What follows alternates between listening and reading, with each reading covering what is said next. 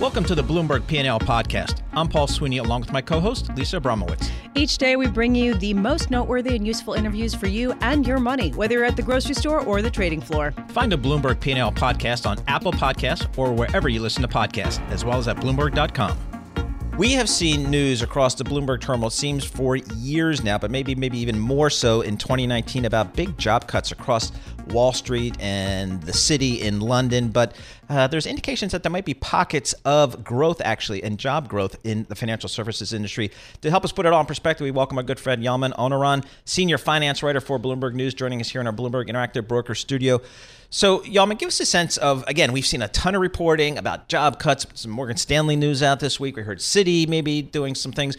What's your reporting showing?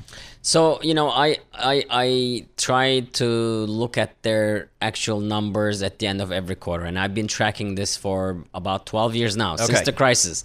I started the first job cuts spreadsheets during the crisis because, during the crisis, it was big. And a few years after our crisis, Europe went into crisis, and then they were big. But then it kind of started slowing down in the 13, 14, 15, started reversing in 16. And I still look at the actual numbers of employees the banks hire. And the last time I looked was the middle of the year. And actually, several banks, they're up from where they were during the crisis. So in other words, they cut a big chunk. Yep. Then they started adding. JP Morgan is pretty much even. BNP Paribas pretty much even. And many banks, after many years of cutting, have stopped and started adding slowly. Yep. Not too much. But there are still those that need to keep cutting, like Deutsche Bank. And if you look at today's story, the top bank cutting is Deutsche Bank. It wants to cut 18,000. It also has a terrible record of job cuts. Deutsche has announced 10,000 job cuts 3 years ago. How many cut? 3. Okay. In 3 years. And they kept talking about that 10,000 and they managed to cut 3. Now they say 18. So with that same rate, maybe they'll cut 5. That's right. If they can, they're really bad. UniCredit, which is the biggest Italian bank, is also on the list. They said 8,000. They have a better record. They actually have cut a lot since the crisis. A lot of it is not necessarily in Italy, but UniCredit has also gotten out of countries where they just don't think it's their core business anymore. So Italian and French banks have done that, getting out of markets that they don't think they really need to be in, and that reduces the headcount when you no longer don't have a subsidiary there. But Deutsche really has a terrible Is it track harder record. as I understand it's harder for European banks to cut people than it is for U.S. banks? Some of the laws over there, is that a challenge that they find? Definitely. So is there any way to get it? I know, like in Germany, when they were talking about maybe merging with Deutsche Bank with Commerzbank, the big issue was how many employees of the merged bank would be cut, and that was one of the reasons I think that they have labor laws that are much tougher. Okay. France and Germany and Italy, they all have tougher labor laws. Politically, it's very challenging. Germany is the strongest economy in the world. How can you then go say I'm cutting thousands of jobs when you should be hiring thousands of people? Yet Germany is overbanked. It has too many banks. Yep. 30% of them should be shut down, and I've been saying this, for about 10 years now. Right. A whole chapter in my book that came out in 2011 was about this. And German advisors, analysts, professors have been saying the same thing for 20 years. Right. That they have too many banks, they need to cut them down. And they can't do it because politically it's a rich, economically doing great country, so they can't do it. So there's always pressure not to. So Germany, not just labor laws, but politics also works against it. How about some of the big U.S. investment banks, the JP Morgans of the world, the banks of America? As you walk on those trading floors, I grew up on a trading floor from a generation ago where they're just packed, massive floors, packed with people yelling, buying, selling, all kinds of stuff. You go on a trading floor today, it's a lot different. Way, way fewer people, I guess, replaced with technology. So if these U.S. investment banks in your reporting are adding jobs, where are they? What kind of jobs? They are. You're right. Trading floors are very quiet. For one thing, even if there are people, they're using instant chat programs instead of yelling at each other, right? That is a big difference. I remember the days when you could go and people were yelling, but it's been gone for a while. But they've been adding in many areas. Well, for one thing, banks need to invest in programmers, technology people, right? That's who can actually do it. Yep. I mean, and technology has become so important to every industry, including finance.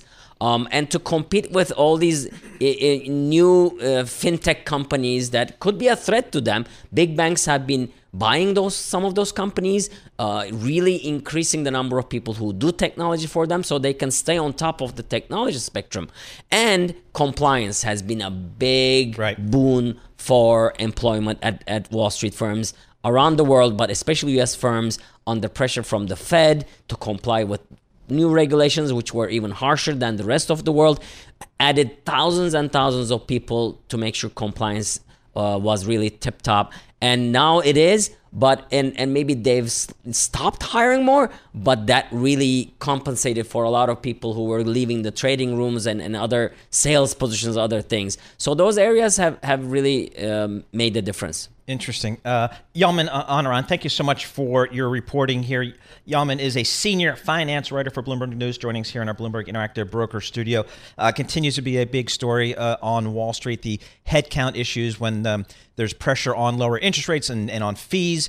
One of the areas, obviously that banks can look at is their headcount. That is one of their biggest costs, and it walks in and out of the door every day, their biggest asset. So when there is fee pressure, we certainly see time and time again the big investment banks, the big financial institutions look to the headcount. None, more so than in Europe, as Yalman was just reporting. Deutsche Bank, clearly it's been reported that they have a lot of cost cutting to do there. And again, they have to take a very hard look at headcount, and we'll see how that plays out in 2020.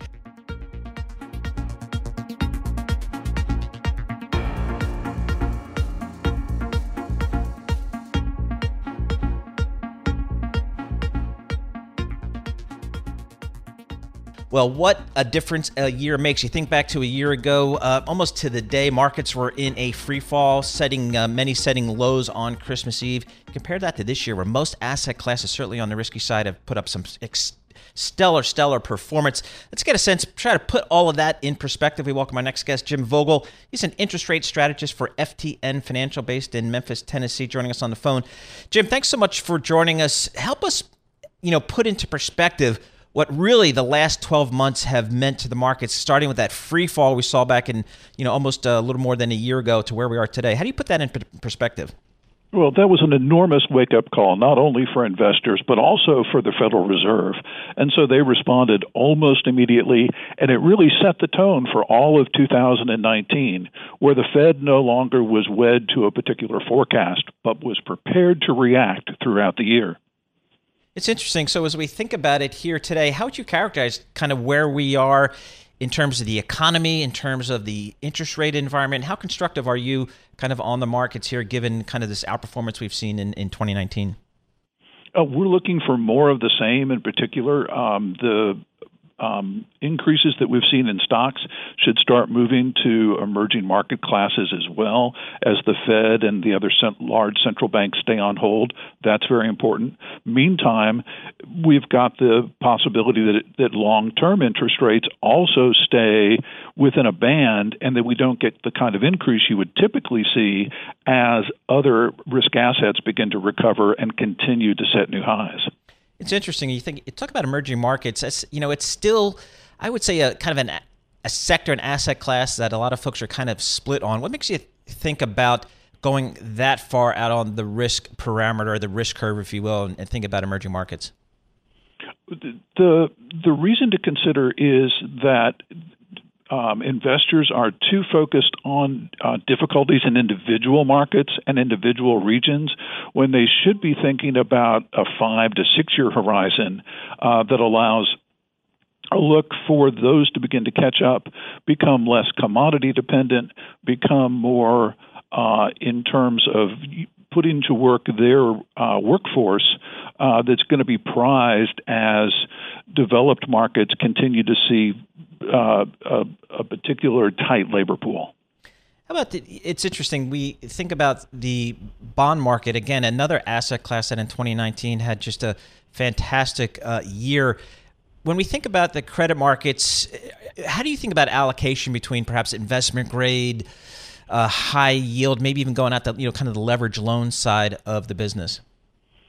We've got an awful lot of forecasts by people on Wall Street that the leveraged loan market is going to get a little thinner in terms of performance this year as they, again, focus on specific assets.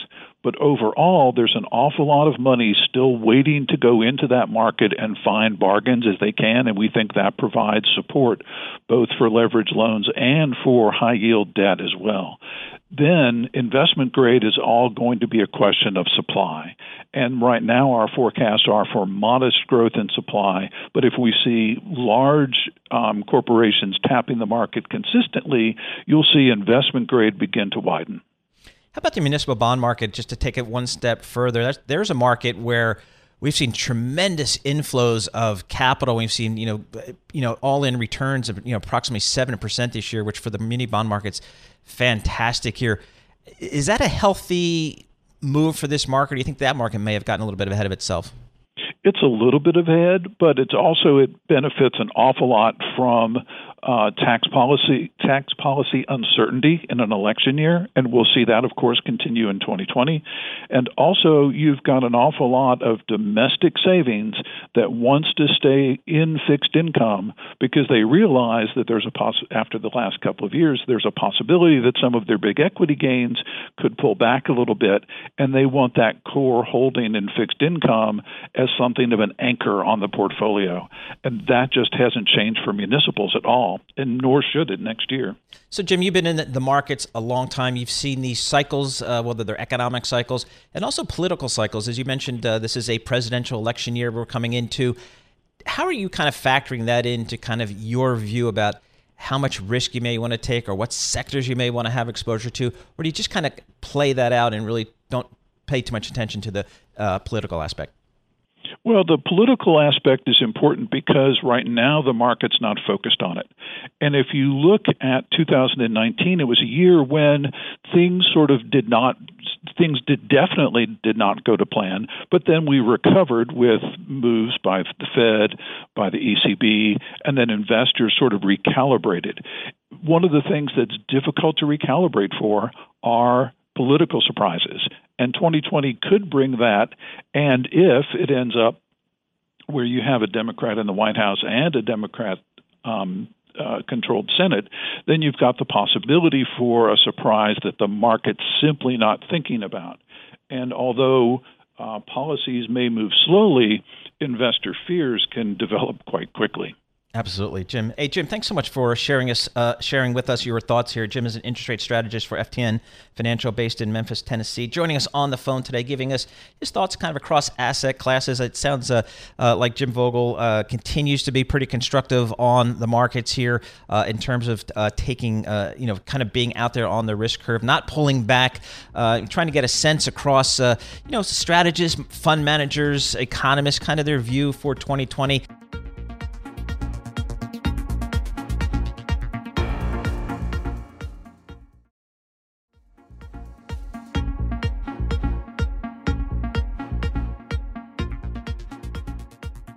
Time to check in with Bloomberg Opinion. We're joined by opinion columnist Tara Lachapelle. She covers entertainment and telecommunications. She joins us here in our Bloomberg Interactive Brokers studio, and she is out with a stellar column today. It's really awesome. If you want to get a sense and really get a primer for the streaming business and what it's done to Hollywood, I highly recommend you read Tara's column on the terminal and on Bloomberg.com. So, Tara, again, I followed the media industry for about 30 years, and by far the biggest disruption that I've seen has been Netflix and the whole streaming concept, because it really changed the way people consume media. And Hollywood is trying, and the media industry is trying to react. Tell us what are some of the key findings in your column. So I think what consumers see is how it's changed their own habits, how it's changed some of our entertainment, the way we watch TV, the way creative decisions are made. But in the business world, what's been really interesting is it's driven multi-billions of dollars worth of mergers. So you saw Disney and 21st Century Fox combined. So now Disney owns those studios. AT&T bought Time Warner and HBO. Viacom and CBS have gotten together. Charter, the cable company, bought Time Warner Cable. So it just goes on and on and on. And, little by little, when you see one of those deals piece by piece, it doesn't really seem like that much of a transformation. But I think when you look at the long list of what's happened in the last decade, you start to see how drastically it really has changed and how it's really because of kind of like one company, Netflix, causing all of this. Yeah, there's a great graphic that you have in your column that it's called, Disappearing Act. And it basically just compares the big media companies that were in the marketplace in 2010 versus today, and the list is almost half of what it was, back in the day. So, is there any sense of whether any of these media companies can really compete against Netflix? Well, it's funny because I was looking at the market caps for, I think it was the 10 biggest media giants right now, and all of those combined are still smaller than Apple, for example. Apple's got an over $1 trillion market cap. So I think that tells you right there that the scale, it kind of puts it into perspective that even Disney, after doing all these deals, is still small compared to the tech giants.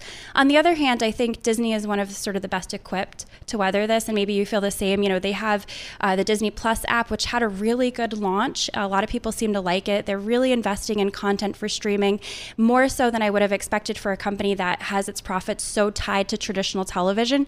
So I think some of these companies, they do have a lot to prove, but when it comes to content, HBO, Disney, they know great content, and it's going to come down to that. So I think we'll see, what happens over the next year. Maybe Netflix starts to feel some pressure of that. You mentioned big tech, and I'm interested in what your sources are telling you, because we've seen big technology companies, whether it's Amazon or Apple or Google with Facebook, kind of, I would argue, is just kind of dipping their toe in the content business and the video business. Is there any sense that maybe 2020 we'll see them really jump into the deep end of the pool as it relates to video programming? Yeah, I'm really curious to see what Apple does specifically, because I think right now it's been really vague. It's like they have the Apple TV Plus app. The content didn't really get rave reviews, but they're spending a lot of money. But on the other hand, there's not really enough on there, to replace television. For instance, when you go onto Netflix, there's just sort of an endless scroll of things you can watch, whether you like all the content or not. Apple had like a handful of shows you could watch. So I think it'll be interesting to see, if this is successful for them and getting more people to buy Apple devices, maybe they go out and buy a studio. I know some other people disagree and think this is just sort of a loss leader for them as a way to get more iPhones and iPads into people's homes. So I guess we'll see. But I always tend to err on the side of these companies like to do deals, and it seems really important to them. And I think we're going to see more of those. Any idea, one of the pet peeves that Tom Keene has is he thinks he's subscribing to like 10 or 11 different streaming services. How many streaming services do you think the market can bear, maybe? Yeah, I think that's going to have to change. I mean, most people can't afford to subscribe to multiple apps, more than a handful. They get very expensive, and especially with the cost of internet. And I think what we'll see happen is companies like Comcast and Charter, for example, will try to bundle some of these services. I think they see that this is a big consumer pain point, and when there is something like that, there's an opportunity, a business opportunity. So I think some of these companies, including Amazon and Apple, will look to try to bundle these, not just put them all in one place where you can subscribe to them, but also pay in one spot and maybe pay one bill every month and not have to subscribe to them individually to get all the content you need. That kind of sounds like a cable company. Exactly. We're bringing back cable. But we're still seeing cord cutting. We had Craig Moffat on from MoffettNathanson on a couple of weeks ago, and he was out with his research showing that cord cutting is not only continuing, it's actually accelerating. So kind of it goes to your point, Tara, the move towards streaming. It is in full force and probably accelerating in 2020. Tara Lachapelle, entertainment and telecommunications columnist for Bloomberg Opinion, joining us here in our Bloomberg Interactive Broker Studio. You can read more on this and other stories from Bloomberg Opinion. They have great stuff every day. Really makes you think. You can go to Bloomberg.com/opinion, or you can go to the terminal by typing in OPIN go. And I think the real issue, as Tara pointed out in her column, is streaming wars are heating up. They really kind of started in earnest, arguably, in 2019, but they're really going to accelerate here in 2020. We're going to see how Disney plays it out. We're going to see Time Warner, AT&T Time Warner come to the marketplace with a more robust product, Comcast with their Peacock. So it's only going to get more aggressive out there. So get ready.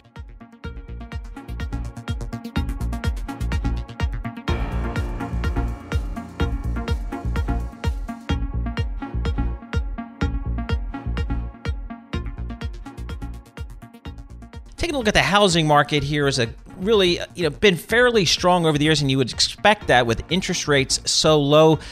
Get a sense of kind of how things are playing out across the country in the housing market. We welcome our good friend Logan Mohtashami, Senior Loan Officer for AMC Lending Group based in Irvine, California. So, Logan, just give us kind of a snapshot of kind of what you're seeing in the housing market right here as we end 2019. Well, lower mortgage rates did their thing. Last year, we had a monthly supply spike in new home sales sector. People were thinking housing might have peaked, but as soon as the 10-year yield started going down, really by May of this year, the housing market just got back to its normal, traditional cycle trend, very slow and steady. The existing home sales market, even though it's going to be slightly negative year to date, has been keeping sales above 5 million for some time now. But really the most important factor for 2019 going into 2020 is that the monthly supply for new home sales have come back down. New home sales are up. That's good for the economy. That's good for housing. That means housing starts, construction jobs. That right there was really the story for 2019, and it should continue into 2020. As long as the 10-year yield doesn't get near 2.62% or higher, the new home sales sector and the existing home sales sector should have legs for slow and steady growth. Logan, give us a sense of new home construction. And we've heard there's some reports that there's just not that much supply kind of at the lower end of the market. Is that something that you're seeing? Here's what I disagree with everybody in America. What is an affordable house that a builder can build, right? If an affordable house is either a rental, multifamily construction, or a condo. Because if you're asking for the builders to build affordable housing, they'll never do it, right? Because they're a bigger, more expensive home. So I'm not a big fan of this, they have to build for the lower end. Anything they build on the single-family side is going to be more expensive. So the builders have long-term issues in terms of, are they going to be able to provide a product that the home buyer can afford or is willing to pay for? And I think that's a multi-decade issue for them out here. So I'm not a big fan of using they just don't build enough lower ends. Anything they build on an apples-to-apples basis is going to be more expensive than this massive existing home sale market that just has more supply, cheaper homes, and more spread out geographically. But as long as new home sales can grow, because housing starts are low and new home sales are so low, you can get that slow and steady growth, and that's good for the economy because it just means more construction jobs, means more domestic spending out here. But it all revolves around, can new home sales grow from this level on? So give us a sense, Logan, any regional changes or areas that we should be concerned about? Because we think about, going back to the financial crisis in the kind of the 07 period, 06, 07 period, and we really saw some real estate markets that, even, obviously with hindsight, whether it's Miami or, Las Vegas, really kind of feeling seriously overheated. Do we have any of those issues in the marketplace here? Here's the thing. Price doesn't necessarily mean it overheated housing sector. I mean, you could look at California. California is always considered a hot housing market. Sales have gone nowhere for 10 years, really, if you look at the data.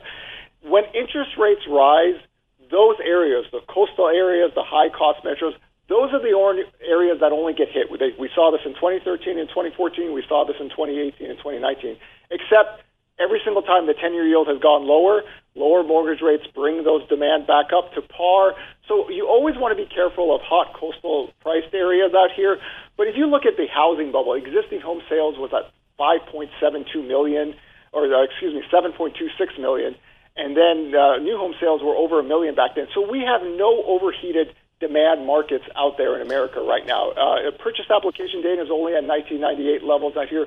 But we're always going to have an issue that when mortgage rates get to 4.75 or 5%, the high-cost areas do get hit, supply increases, and the market slows down a little bit. It's just not enough velocity to be a crash. Nothing like that should happen in 2020.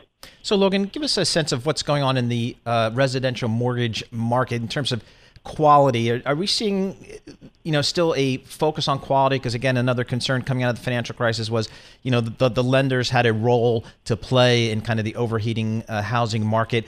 Where are we in kind of underwriting standards right now and credit quality, would you say? The best home loan profile ever in U.S. history. That's the one benefit that we got from the financial crisis, is that we just lend to the capacity for people to own the debt. It's not people think lending is tied to America. It's absolutely not. It's still very liberal, But the people that get homes actually make money. They can handle the debt payments. All it is late cycle lending will happen at some point. Just means that people that buy homes late in the year with a very low down payment, when they go into a recession and they lose their jobs, those are the only at-risk homeowners when the next recession happens. But everything else looks excellent. Fixed low debt payments, a lot of nested equity. There's no exotic debt structures left in the system, not once. They all kind of went away in 2010. So we have an absolute decade of quality homeowners. And now we're going into the biggest and most prominent demographic patch ever recorded in U.S. history. Ages 26 to 32 are the biggest right now in America. First-time median home buyer age is 33. So you have replacement buyers in this decade where we were just working through that level from 2008 to 2019. So the fundamentals of housing look solid. It's just not going to be a record-breaking, booming, hot cycle that some people might forecast. But you got the demographics and you got the quality homeowners this time, two things that weren't with us in 2006 to 2008. Hey, Logan, thanks so much for joining us. We appreciate it. Logan Mohtashami, Senior Loan Officer for AMC Lending Group based in Irvine, California, giving us a very constructive view of the U.S. Housing market. Thanks for listening to the Bloomberg P&L podcast. You can subscribe and listen to interviews at Apple Podcasts or whatever podcast platform you prefer. I'm Paul Sweeney. I'm on Twitter at PT Sweeney. I'm Lisa Abramowicz. I'm on Twitter at Lisa Abramowicz1. Before the podcast, you can always catch us worldwide on Bloomberg Radio.